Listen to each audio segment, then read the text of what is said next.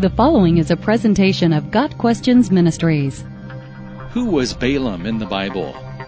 Balaam was a wicked prophet in the Bible, and is noteworthy because, although he was a wicked prophet, he was not a false prophet. That is, Balaam did hear from God, and God did give him some true prophecies to speak. However, Balaam's heart was not right with God, and eventually he showed his true colors by betraying Israel and leading them astray.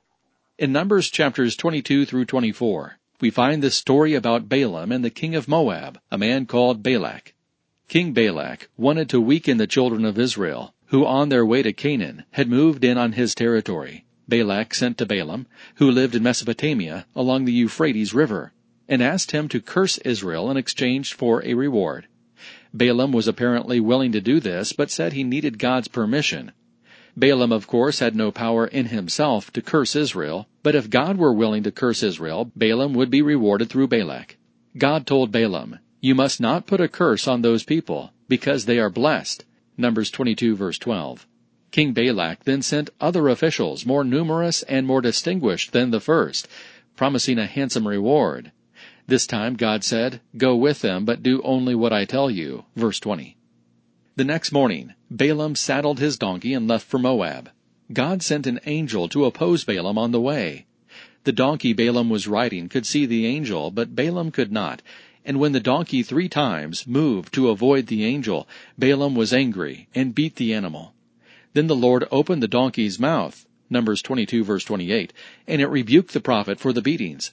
Then the Lord opened Balaam's eyes, and he saw the angel of the Lord standing in the road with his sword drawn, verse 31. The angel told Balaam that he certainly would have killed Balaam had not the donkey spared his life. Ironically, a dumb beast had more wisdom than God's prophet. The angel then repeated to Balaam the instruction that he was only to speak what God told him to speak concerning the Hebrews. In Moab, King Balak took the prophet Balaam up to a high place called Bamoth Baal, and told him to curse the Israelites. Balaam first offered 14 sacrifices on 7 altars and met with the Lord. He then declared the message God gave him, a blessing on Israel. "How can I curse those whom God has not cursed? How can I denounce those whom the Lord has not denounced?" Numbers 23 verse 8. King Balak was upset that Balaam had pronounced a blessing on Israel rather than a curse, but he had him try again, this time from the top of Pisgah. Balaam sacrificed another 14 animals and met with the Lord. When he faced Israel, Balaam again spoke a blessing. "I have received a command to bless. He has blessed, and I cannot change it." Numbers 23 verse 20. King Balak told Balaam that if he was going to keep blessing Israel, it was better for him to just shut up. But the king decided to try one more time, taking Balaam to the top of Peor, overlooking the wasteland. Again Balaam offered 14 animals on 7 newly built altars. Then the Spirit of the Lord came on him, and he spoke his message, Numbers 24 verses 2 and 3. The third message was not what the Moabite king wanted to hear. "How beautiful are your tents, O Jacob!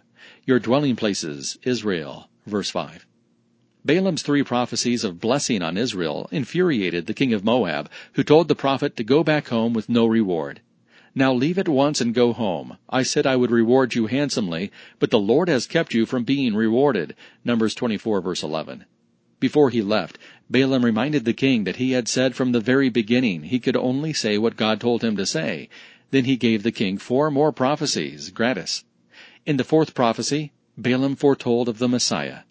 "A star will come out of Jacob, a scepter will rise out of Israel. He will crush the foreheads of Moab, the skulls of all the people of Sheth." Numbers 24:17.